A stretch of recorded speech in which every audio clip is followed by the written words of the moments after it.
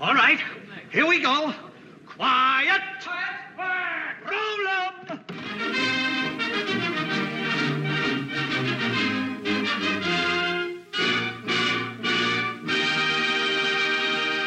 Hello and welcome to the Big Picture Podcast, where we take a look at the latest movie news, the films of today and yesterday, and put them all into some sort of context. Seated across the microphone from me is Film Buff Online Editor-in-Chief, Rich Dries. And seated across the microphone from me is Film Buff Online Contributing Editor, Natasha Bogutsky. How's it going, Natasha? Yeah, it's not too shabby. Yourself? It's going pretty good. It is officially spooky season, isn't it now? Yes, it as is. We are recording on a Sunday evening, and it's starting to become a nice crisp fall air here in our home of northeastern Pennsylvania. Yeah. Yeah, it literally dropped like 20 degrees in like the space of 3 days. You think? I've started wearing flannel pajamas to bed, and I have comforter on the sofa. Yipes. Yeah, it's not fun. No, I'm really trying. I have like a personal rule that we don't turn the heat on in my apartment until after New York Comic Con, which is this coming weekend. And you failed, didn't you? I came really close once or twice. I was like, it's only 69 degrees. It's only 68 degrees. I could just throw on an extra sweater here or something. So yes. But busy week. Is it a busy week? I don't know. I would say so. We've had a lot going on recently. There's been movies and plays and more movies and more movies and more movies. And we're pretty much starting to get into the season of award season. Yes. Things are starting to drop everywhere. Not just movies, but TV shows, too. I'm getting screening invites. I literally, if I felt like driving down to Philly every night this coming week, I could. At least Monday, Tuesday, Wednesday. Mm-hmm. And I'm only going down Tuesday because, as I said before, I've got New York Comic Con coming up this week, Thursday, Friday, Saturday, Sunday. Don't let his complaining get you down. Secretly, Valacarinisi. And if you speak High Valerian, you know what I just said. And well, you're tipping your hand about what we're going to talk about later on. But I'm sure if you looked at the headline, you know it. Well, yeah. If you looked at the episode title, I'll probably have it in there somehow. But I'm not complaining. No. I'm not complaining. Having to watch a bunch of You will be in movies. a week and a half when you're exhausted. Well, yeah. A week and a half when I'm exhausted and I have like 4 minutes to turn around and get ready for the Philadelphia Film Fest for the last 10 days of the month. Mm-hmm. Yeah, it's tough. Nerd world problems, though. Mm. Yes, you're just looking at me like... While also sure. recording a play that I'm in. Yeah. God love you. I don't know how I'm doing all of this, honestly. You're not sleeping. Oh, yeah, that's right. Yeah. I'm pretty certain he works just on cocaine and caffeine. After All Saints Day, just I'm gonna go into a slight coma and I'll see you around Thanksgiving. No. You'll go into the coma right around the Epiphany. Because you're gonna be going until the end of the year when awards season is technically over, and then the awards actually start happening. Oh, I know. I'm probably gonna have everything that I need to see for the year by early December. What's that like? I don't know. I am not doing all that well, ladies and gentlemen. This is my first year in the Philadelphia Film Critics Circle. Yes. And that means... Congratulations on that. Thank you again. I always appreciate that. Well, you earned it. 20 years in this business, and yes, you earned it. That's very kind of you. But we have, our group voting, best of the year for the year end, and we do that at some point in December. So I need to see everything, and there's probably going to be a couple of special screenings for us ahead of time for certain things, possibly. Nice. I mean, I know which one is still taking the cake from my best of the year so far. And yes, I know we still have a ton of movies that need to come out, but I've only given one movie 5 stars this year. Everything Everywhere All at Once? Correct. Mm-hmm. That's still a big contender for me. Yeah, it's literally the best movie I've seen all year. That and RRR are still like my front runners for RRR? the Indian action film that came out. That's right. I remember back that. in February, I thought it March. sounded It's on Netflix now. Sorry, when I hear triple acronyms, it just never goes right in my mind. I mean, you've got KKK, you've got Triple X. I mean, so Triple R makes me go, wait, what? Triple X, are you like down on that? I mean, even Triple A doesn't sound all that great. Well, they're great if you get a flat tire. But are you down on Triple X because it's just a crappy movie? No, I just mean the rating. I'm talking about the rating. Okay. This is Usually it doesn't have a good story. And that's what we watch it for. Hey, sometimes I like a good story. Look at Debbie Does Dallas. Okay. If we're going to sidetrack into porn chic here for a moment.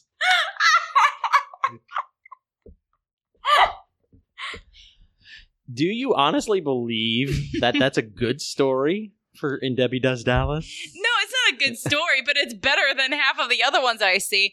Hi, I'm here to bring you a pizza. Please. I brought the pepperoni. Flop. The milkman? Come on. Yeah, I know. At least they try. Yes. I give them credit for trying. I mean, even Caligula, when we think about it, is pretty much an outright porn film.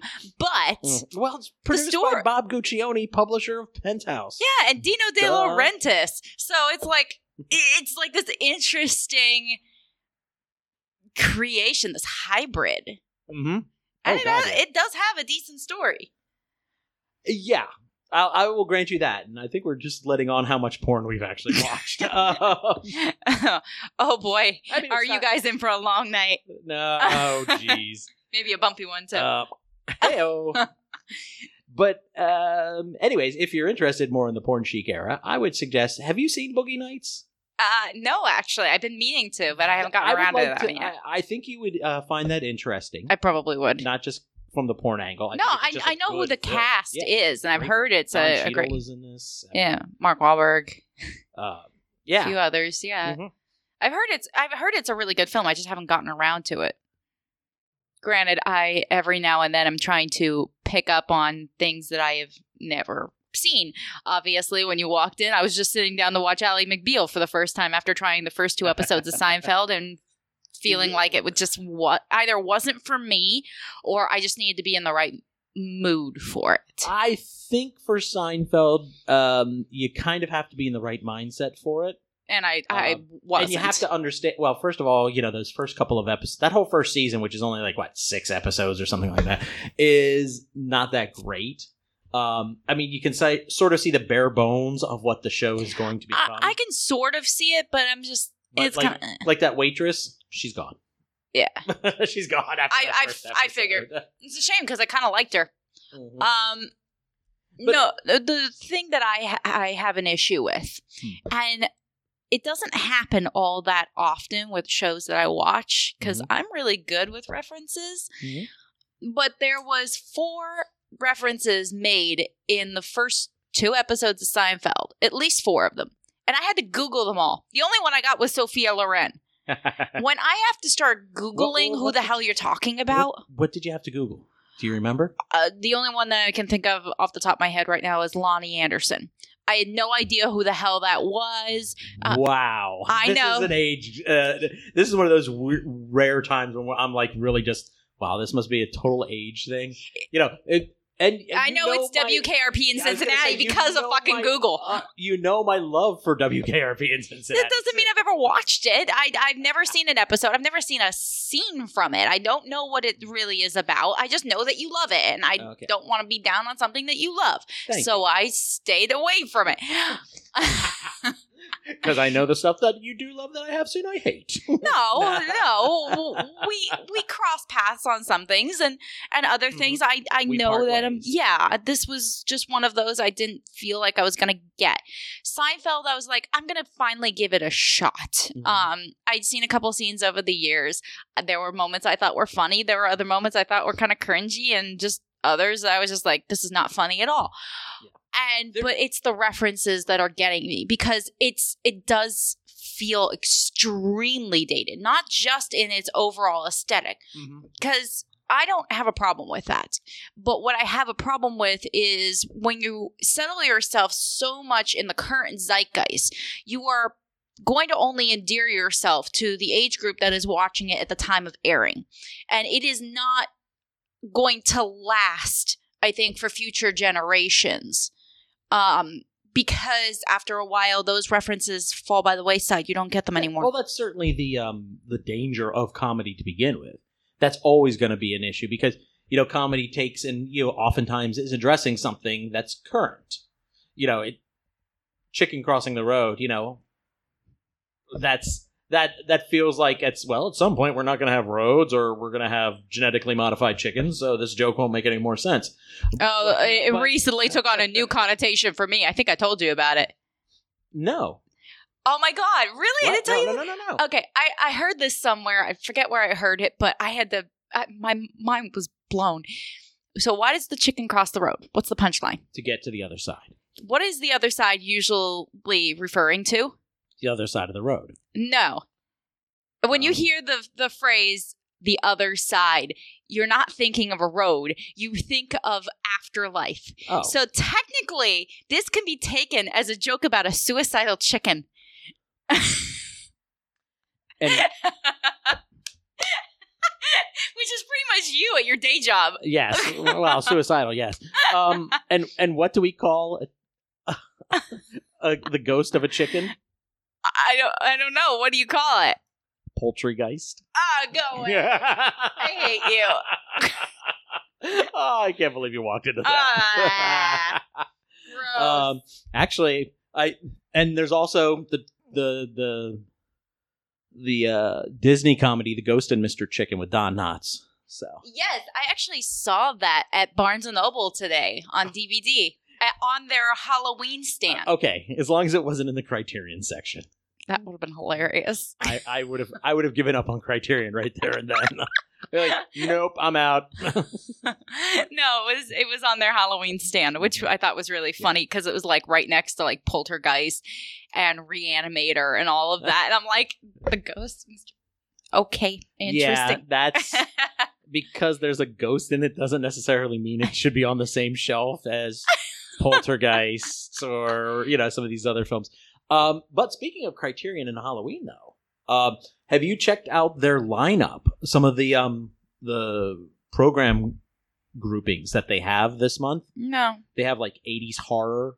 Oh, and, nice. I think there was a Universal Monsters one. There's a bunch of I need to slip into their.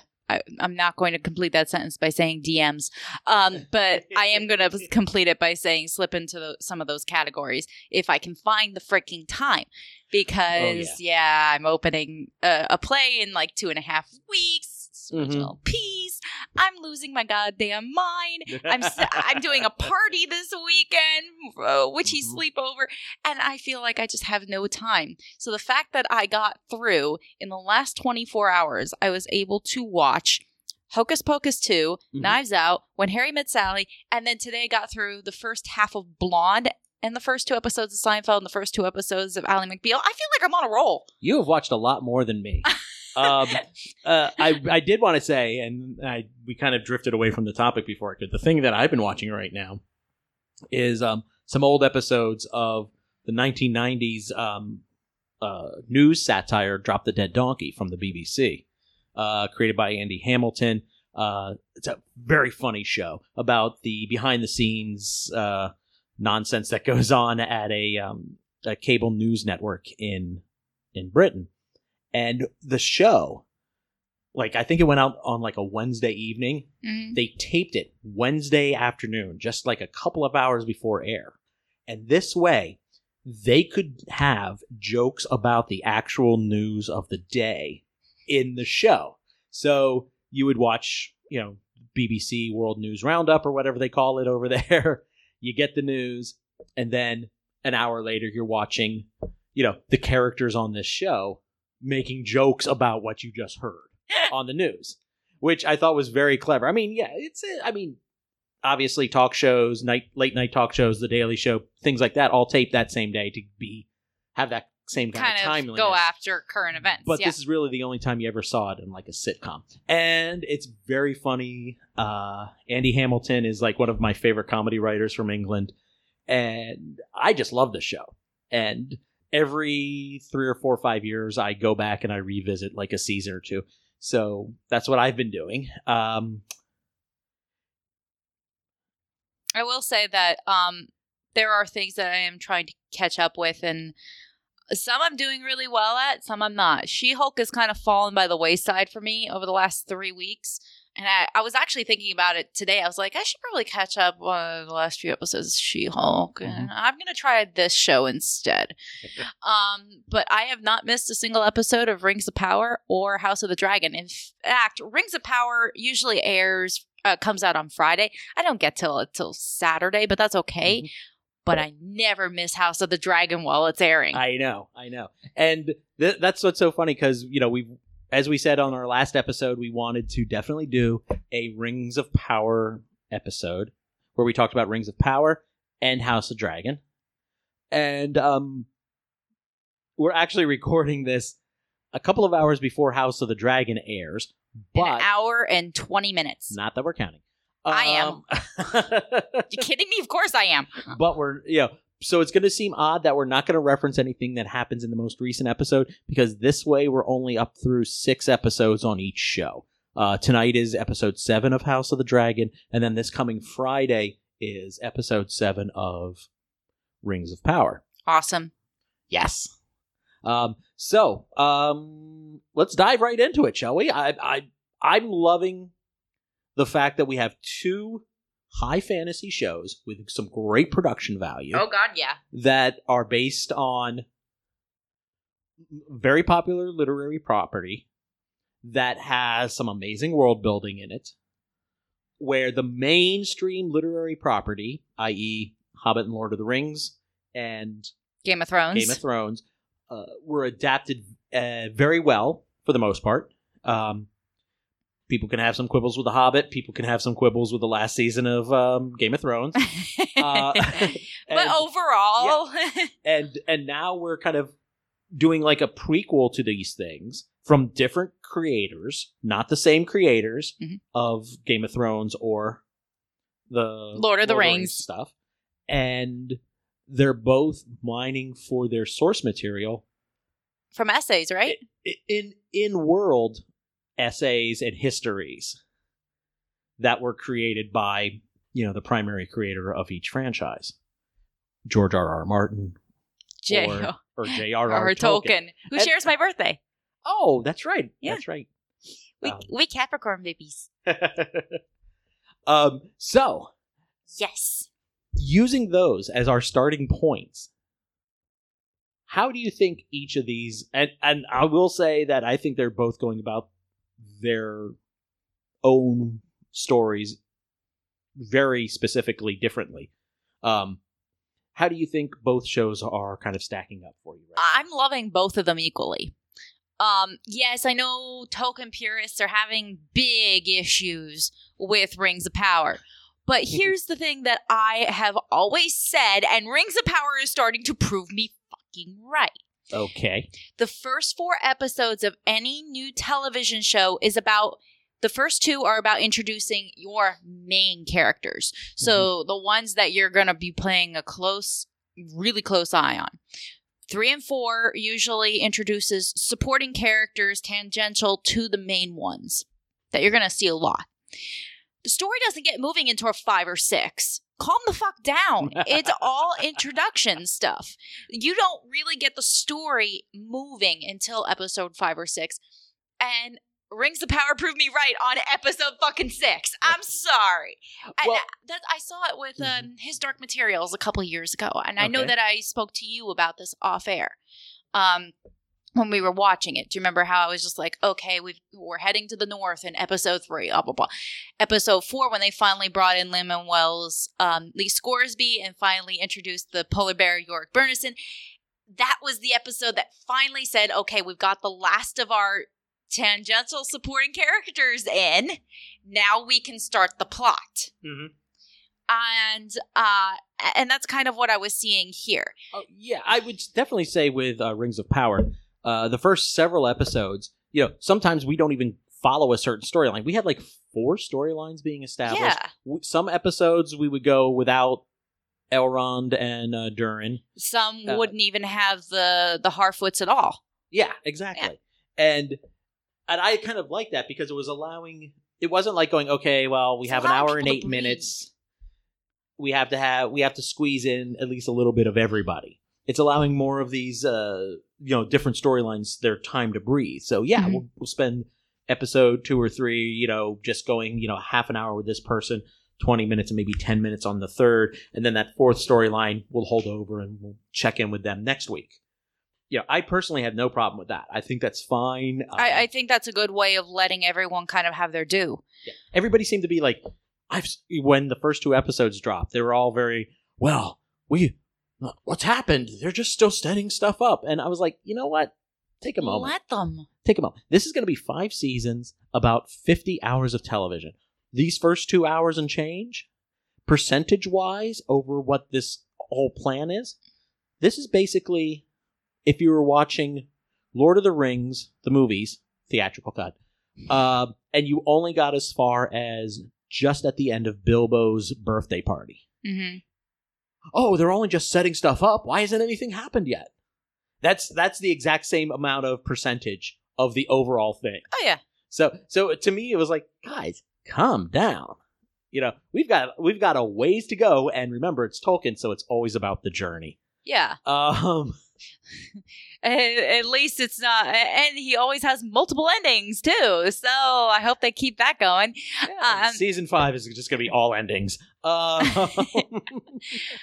over on the side of House of the Dragon, I mean, that's my hot and heavy Sunday nights. The House of the Dragon, I will admit, hit the ground running. It did. It really did. It introduced who they needed to introduce. And they were like, look, we have the first 5 episodes to get you to really care about these characters, particularly while they're young.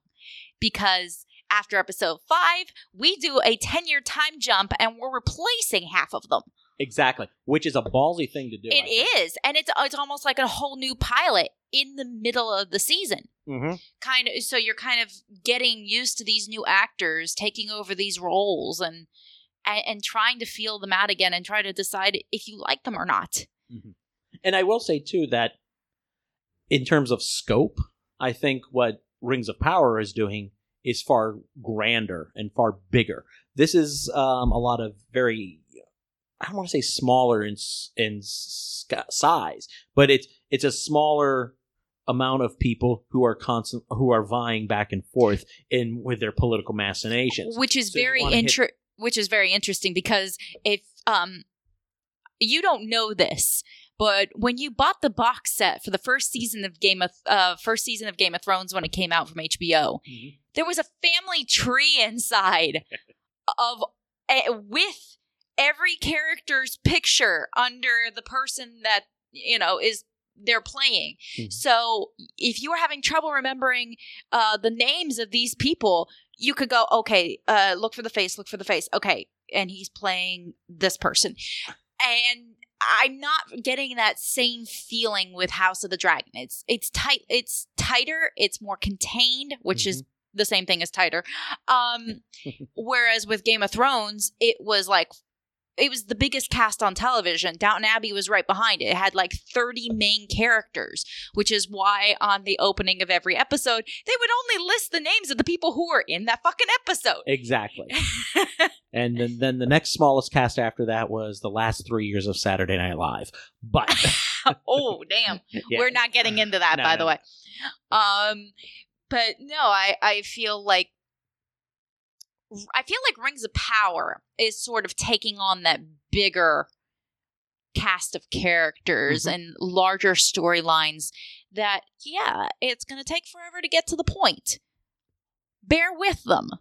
House of the Dragon, you can easily say, I love this, I'm in on this, because it is contained, because it hits the ground running, and it doesn't give you any place to breathe. Whereas if you're watching an episode and you really like the Harfoots, and guess what? They're not in it for a whole episode. You're pissed off and walking away from your television going, that's it, I'm out. That which is short-sighted. Yeah.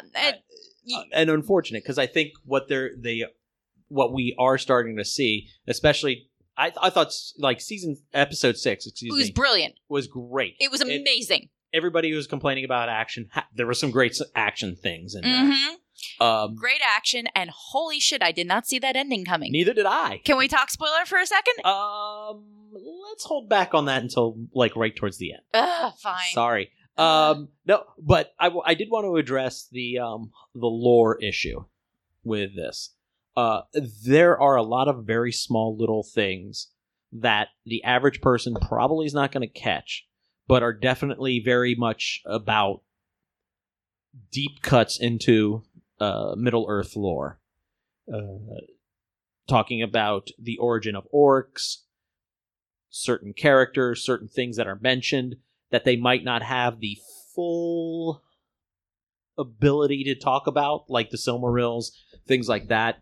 But they could still kind of obliquely mention them. They mention them, and they give you enough understanding of what they are and why they're important without it being, a whole season just based on that.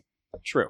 They're cherry picking what they need in order to tell a story. And with all due respect, anytime you do an adaptation of anything, you kind of have to do that. I mean, I love Harry Potter, and I loved Peeves, even though he's a dick, and I would have loved to see him show up in the movies, but he did nothing for the overall plot. And neither does Tom Bombadil.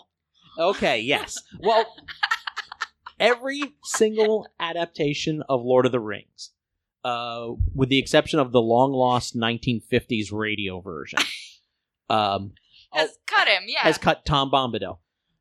He's out of the Ralph Bakshi version. He's out of the 2 different other BBC radio versions. He's out of, Peter Jackson's. He adds nothing. People will say, "Oh, but he gives some that there are things bigger and stronger in Middle Earth." But it cheapens the actual importance of the ring and the quest that they are on, and the danger of the ring. Yes, exactly. So yes, but I think here, there's a lot of Tolkien sketched out a lot of this time period, but he didn't give a lot of details. So there's some pretty wide lines, I think, that the show can be coloring inside of. Mm-hmm. Some people are not happy with the choice of the color crayons that are being used, and that's fine. I can get that. That might be a case of, well, in my headcanon, I didn't see it that way. That's okay. And that's fine. I don't have a problem with that. Some people have complained that, well, by the time this might have been happening, this other thing should have happened. And if we're seeing this character, then all of this stuff should have happened that we haven't seen happen yet. I'm trying to be vague here. Because you're looking at me like, what? And, no, it's fine. And I understand, too, that, the main story of the capture of Sauron, dragging him off to Numenor, as a prisoner, and then over 76 years, he slowly ingrains himself, ingratiates himself, says, "Oh, I'm better. I'm a nice guy now." Becomes a obviously they can't do that. Unless they time jump like House of the Dragon. Well, exactly. And then you lose most of your cast because they're fucking human. Yes, even Numenorians who live, maybe about 200 years are still going to be like living and dying off, every 3 episodes if you kind of do this. The whole, all of the Third Age was about 3,300 years or so. The time period that they're doing the story, from the Forging of the Rings to the War of the Last Alliance, where they defeat Isildur defeats Sauron by cutting off the ring off his hand. And That is Elendil's there too. That's about 1,000 years, if memory serves. So, and we already have Isildur. Isildur. Isildur. Sorry, I have a cold. Okay, Isildur, and we already have a lot of these characters who are supposed to be at the end of the Third Age, around before any of this other stuff happens. So that there are complaints about the timeline, and I can understand people being upset about that. But I'm more of a person where I'm like, well, let's wait and see.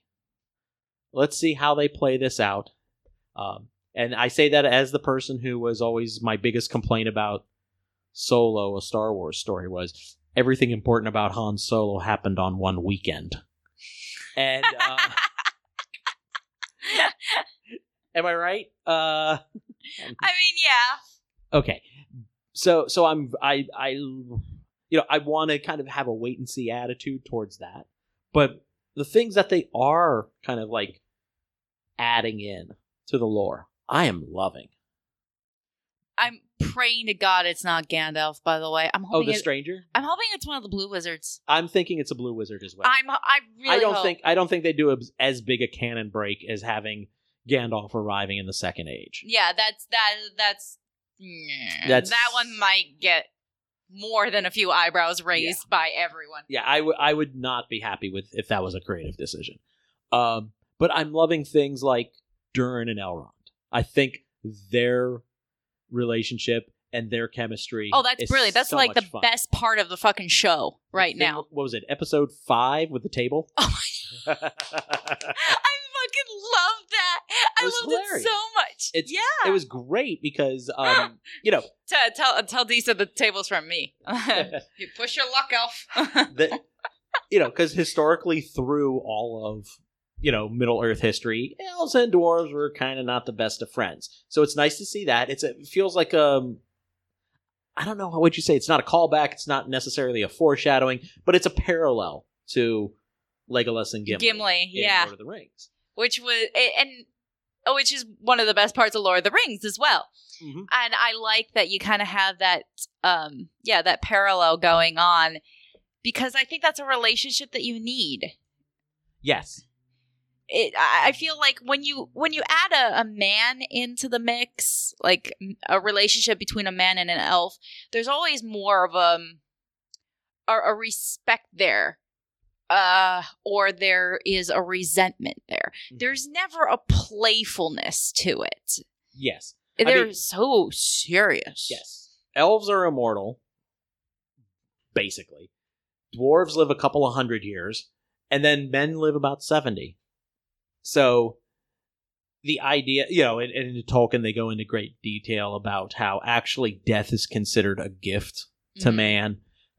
Because they won't have this long-lived weariness to themselves, away from being away from the light of the Valinor, and all sorts of stuff. And the show does hint at some of that too, which I like. But like I said, it's there if you know it. If you don't, you're not going to be scratching your head about it. Yeah, and I don't know. I like the idea that I can start my week on watching what is the rogue Prince Daemon Targaryen up to this week. What kind of shit is he gonna fucking cause? Who's gonna get fucked? I love it. And then at the end of the going to get kicked out of and then walk back into 20 minutes later.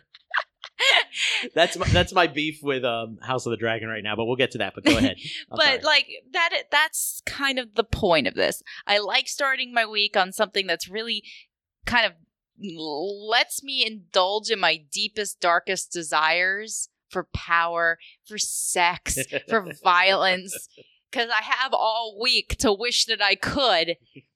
And then Friday, I'm given a little bit of hope that things can get better by watching Rings of Power, that good triumphs. But that's also sort of like Tolkien's thing, though, is the theme of hope throughout his works, and it's nice to see that it's being shown here. Whether it's the humans who are trying to flee the orcs, Galadriel trying to make Middle-earth a better place by ridding it of Sauron. I'm honest, besides Elrond and Durin's relationship, I'm sticking around right now because I'm in fucking love with Halbrand. Not in love. Yeah. Yes, I may be shipping him and Galadriel. But no, it's That's not happening, but... Yeah, I know. I'm not the only one out there hoping for it, by the way. Oh, I know. But no, actually, I think his story is very interesting, and I can't wait to see what's going on, because obviously we saw that he knows Adar. Sorry, Adar. And I want to know where he ran. And even when he says to the people who ask him, "Are you the king that was promised?" And he pauses and he says, "Yes." There's there wasn't a responsibility behind it. It was almost kind of slightly snarky. And I was just like, you're an asshole right now. I'm not liking you, but I love you. I think there is a great relationship between him and Galadriel that needs to be explored there. One of as a compatriot and as a friend. And I think that down the road, if Halbrand, there is a theory going around that he could end up being the Witch King of Angmar. I know Angmar is of the north. I get it. But I like the idea that he would be tempted by one of the rings. I could see him being the fallible kind who will have a fall like that. Yeah. Possibly. And one of the things that I think would be horrible about it is if it does come out of this idea of doomed romance. Not that he feels that if he has that power, he can take her. No. I like the idea that he tries to prove himself by wanting to be seen as equal or worthy in her eyes. Mm-hmm. And he thinks that if he's able to do that, that she would love him back. But he doesn't, or even would help with the immortality thing. We have not been introduced to her husband in this show. I don't think he's going to be coming in. There's a reason why he hasn't been mentioned. So I think that would be an interesting play for his story. He doesn't have to be the Witch King of Angmar, but to have a fall like that. I think that would play havoc with her. And in a version of loss that would be completely different from losing her brother. And the idea of an immortal forging a relationship, not necessarily a romantic one in this case, but a bond with that is a that human deep. That, again, is a recurring theme in Tolkien. Not just Aragorn, but also Beren and Luthien. Even Elrond's parents. Yes, Elrond's parents. Elrond's half elf. His father is now a star. Yes. So it's an idea that Tolkien went back to a couple of times. So if they were to do it again, I would have no problem with that because that feels like it belongs here. Yeah. And I think that respect, there may be a time where she thinks that she sees him as almost like a brother and he sees her as more. That would be interesting, I think, to play. Because I feel that elves always feel things more deeply because they have to last for centuries. Yes. Whereas with men, it's always about the immediate gratification. It's kind of, we don't live as long, so we can't drag it out. We have to jump at it. We jump by our emotions. We are impulsive. Yeah. And we also have another elf-human relationship in this show, too. So, yeah. Which, again, it took them 5 episodes to kiss or so, but I'm fine with that. Yeah, but I like the idea of the parallel dichotomy here between a relationship between a man and an elf that could last and one that could fall. And I like the idea that power is also involved in there. Galadriel is a very powerful elf, Halbrand is going to be a king. And then over on the other side, you have a foot soldier elf and a peasant girl. So I like the idea of what happens when power comes into play in these relationships. Mm-hmm. And I just like the fact that we're seeing relationships across a large strata of class. Agreed. As well. To be honest, that's House of the Dragon. It's all just lords and ladies and knights for the most part. Yes, it is. But like we said, because it's so contained, and up until recent, it hasn't been as emotionally. Even though the first 4 or 5 episodes were, they hit the ground running, they got the story moving. It's still all set up. Yeah. Doing that time jump, now the real work fucking begins. That time jump felt like, okay, boom, now we have to set up again. Yeah. It did? It felt like that? For me, yeah. I mean, but you said it's like a second pilot. It is a second pilot, but we're now seeing the ramifications of what those first 4 episodes did over 10 years to these characters. Yeah. I mean, Alicent was just this very innocent, naive, kind of anxious, if you want to talk about her picking at her fingers, woman or girl when she married the king. And now she's Cersei Lannister in the fucking making. She's very manipulative, very... I'm loving her. Yes. Rhaenyra doesn't know how to play the game. I don't think she's ever figured it out. Mm-hmm. I think she kind of goes at the, tune of her own drum or beat of her own drum. And here she's fucked over one too many people by just going after her own desires. And now she's got to have to deal with what consequences come out of that. True. So I like the idea of Daemon, who recently felt a great loss, have to try to bring his family, both his children and his niece and his brother and all that, back together. Which is interesting about... And if anyone can play a game, he can. Yeah. Unfortunately, okay, I think at this point we're going to have to start talking a little spoilers. What's interesting about what happened with Daemon in this last episode is... Broke my heart. Yeah, but at the same time, remember, his own brother had to face that same choice, and he chose not to. He was glib. No, Daemon was glib about it. Oh, yeah. And now suddenly the boots on the other foot there. Mm-hmm. And he doesn't take that choice away from her. Yeah, but what's harder, giving her that choice or having to make that choice because they're not able to make that choice? I'm sorry. At the end of the day, I don't think you should ever take anyone's choice away from them. And I'm sorry, but we saw that cesarean section in the first episode, and she was terrified. I think in that position, not your body, not your baby. And I like the idea that, and I know this got political for a second. Yeah, it did. I'm liking this, though. But Daemon saw what it did to his brother, knowing that his wife and the baby, he had to choose between his wife or his child. And there was no guarantee this time that the baby was going to live. So he pretty much walked in knowing my wife is dying regardless. Mm-hmm.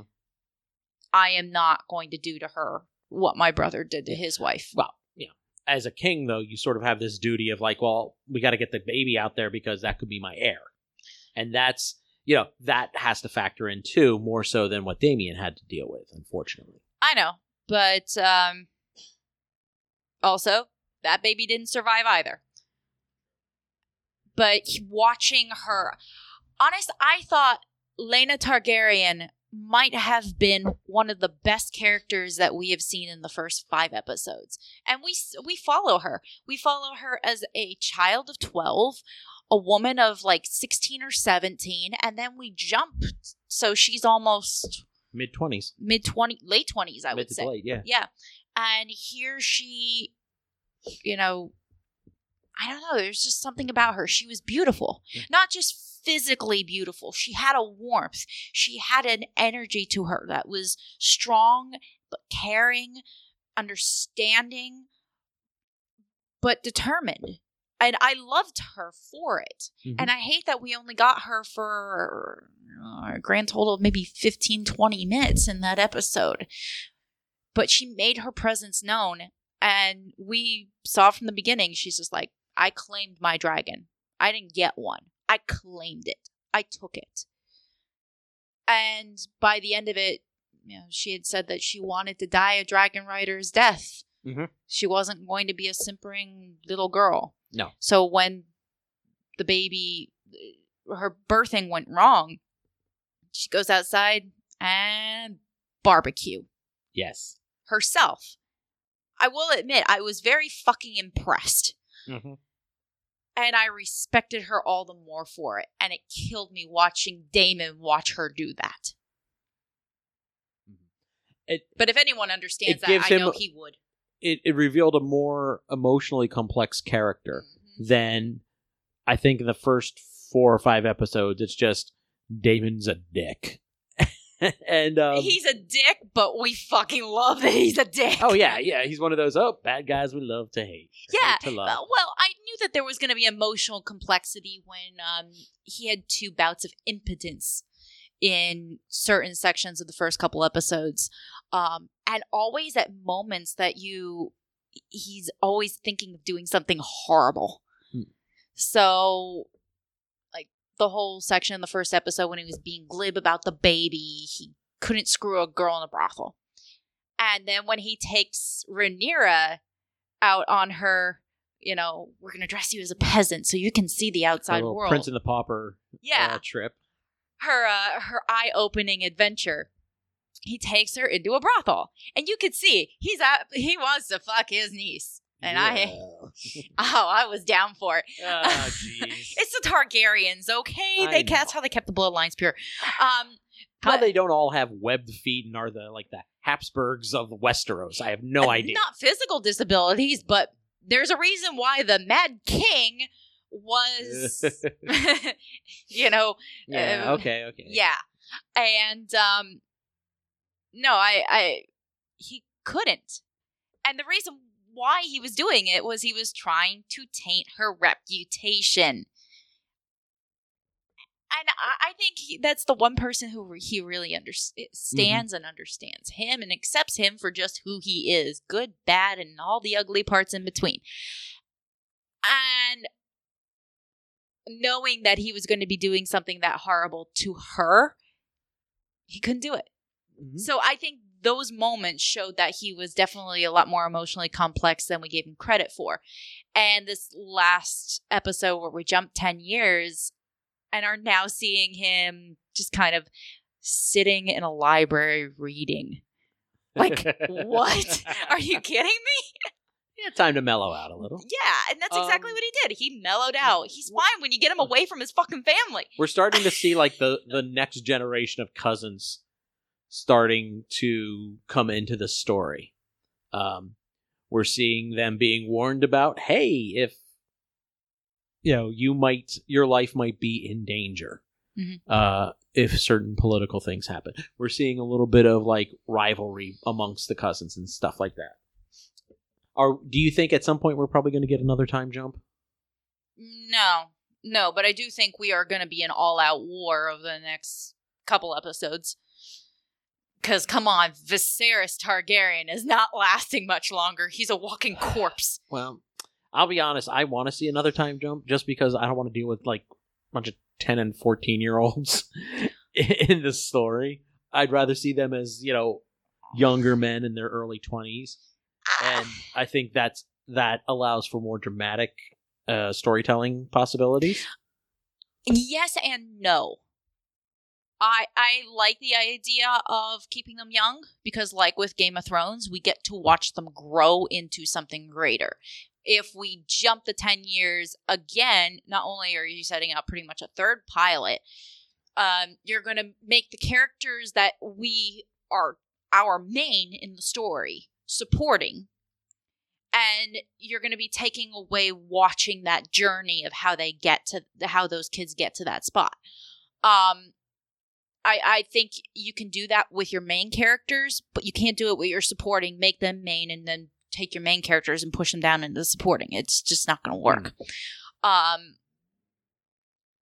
Also in Westeros, people grow up a lot younger. Like, girls are married at 13, 12. The boys are married and going off to war probably by the age of 15 or 16. We've had multiple kings in Game of Thrones universe who are very, very young. Look at Joffrey and Tomlin. By the way, that window has gone through enough. Yes. No more needs to be said. That window has seen things. Tomlin jumped out of that window. Remember his swan dive? Mm-hmm. Boom. And now, David Tennant's son. Oi. Yeah. That's how we're introduced. Yeah. Yeah. I have something to show you when we're off air. Oh, that's okay. No, it's just a photo. Okay. Oh. A meme. Okay. But no, I like that before the story was in Game of Thrones. It's very kind of patriarchal. It's all about the men. And here it's the same way, but I think our vying for power is going to be between women. Mm-hmm. I mean, yeah, we had that with, our Khaleesi and Cersei Lannister in the other Game of Thrones. But it was the men all around them that were kind of, let's keep you down, keep you down. Whereas here, there's going to be flat out just between the two of them. And this is why we should be on video, because I just slammed my fists into each other.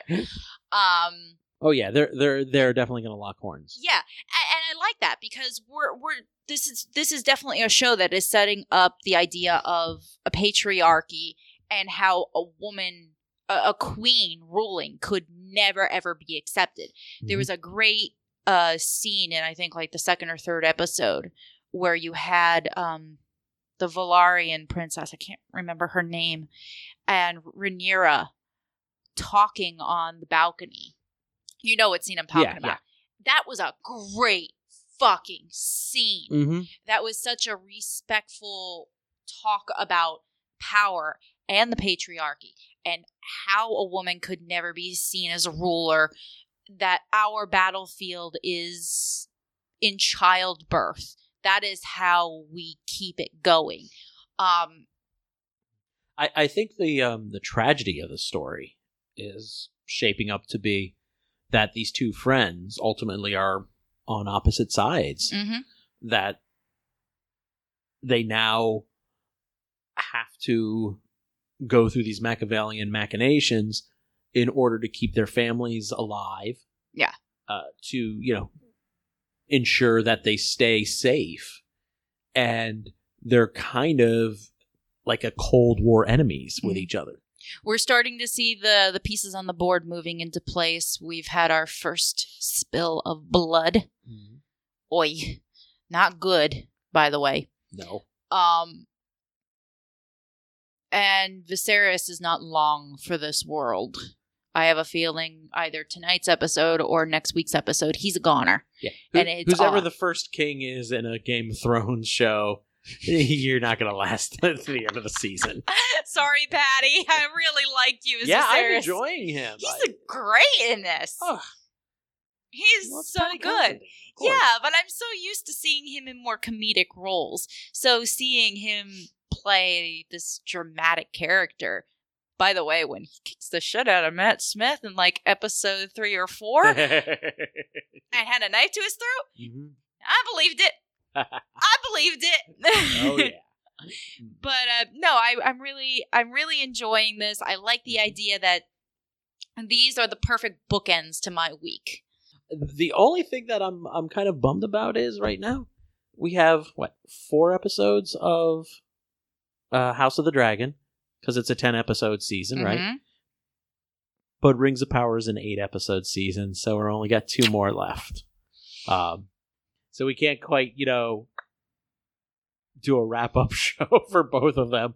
But I think at some point we definitely will revisit both of these series as we're talking here. I hope that they will always be airing like the same week.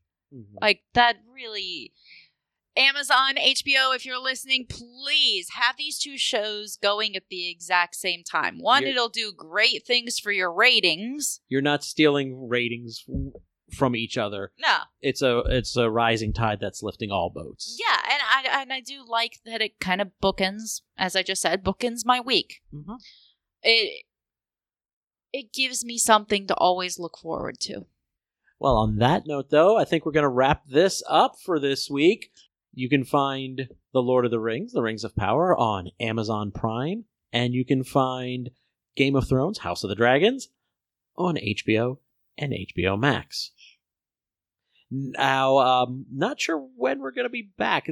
I'm thinking maybe 2 weeks. That's like the lull weekend between all of our craziness that we have in our individual schedules. You're not kidding. Not sure what it's going to be yet, what we talk about, but... maybe we'll do something for spooky season. Yes, maybe. Just keep an eye on your podcasting feeds, and we'll be back this month. Yes. Remember, you can find us online at bigpicturepod.com, and we are now available on iTunes, Stitcher, and Google Play. So either use the link in the show notes post or head directly there, search and hit subscribe. And if you like what you're hearing, please leave a positive review because that always helps us connect with new listeners. So please, once again, join us whenever the next time is. And that's all right here on the Big Picture Podcast. Dun, dun, dun, dun, dun. Hooray for Hollywood. That's gooey ballyhooly Hollywood. Where any office boy or young mechanic can be a panic with just a good-looking pan. And any shop girl can be a top girl if she pleases the tired businessman. Hooray for Hollywood. You may be homely in your neighborhood. To be an actor, see Mr.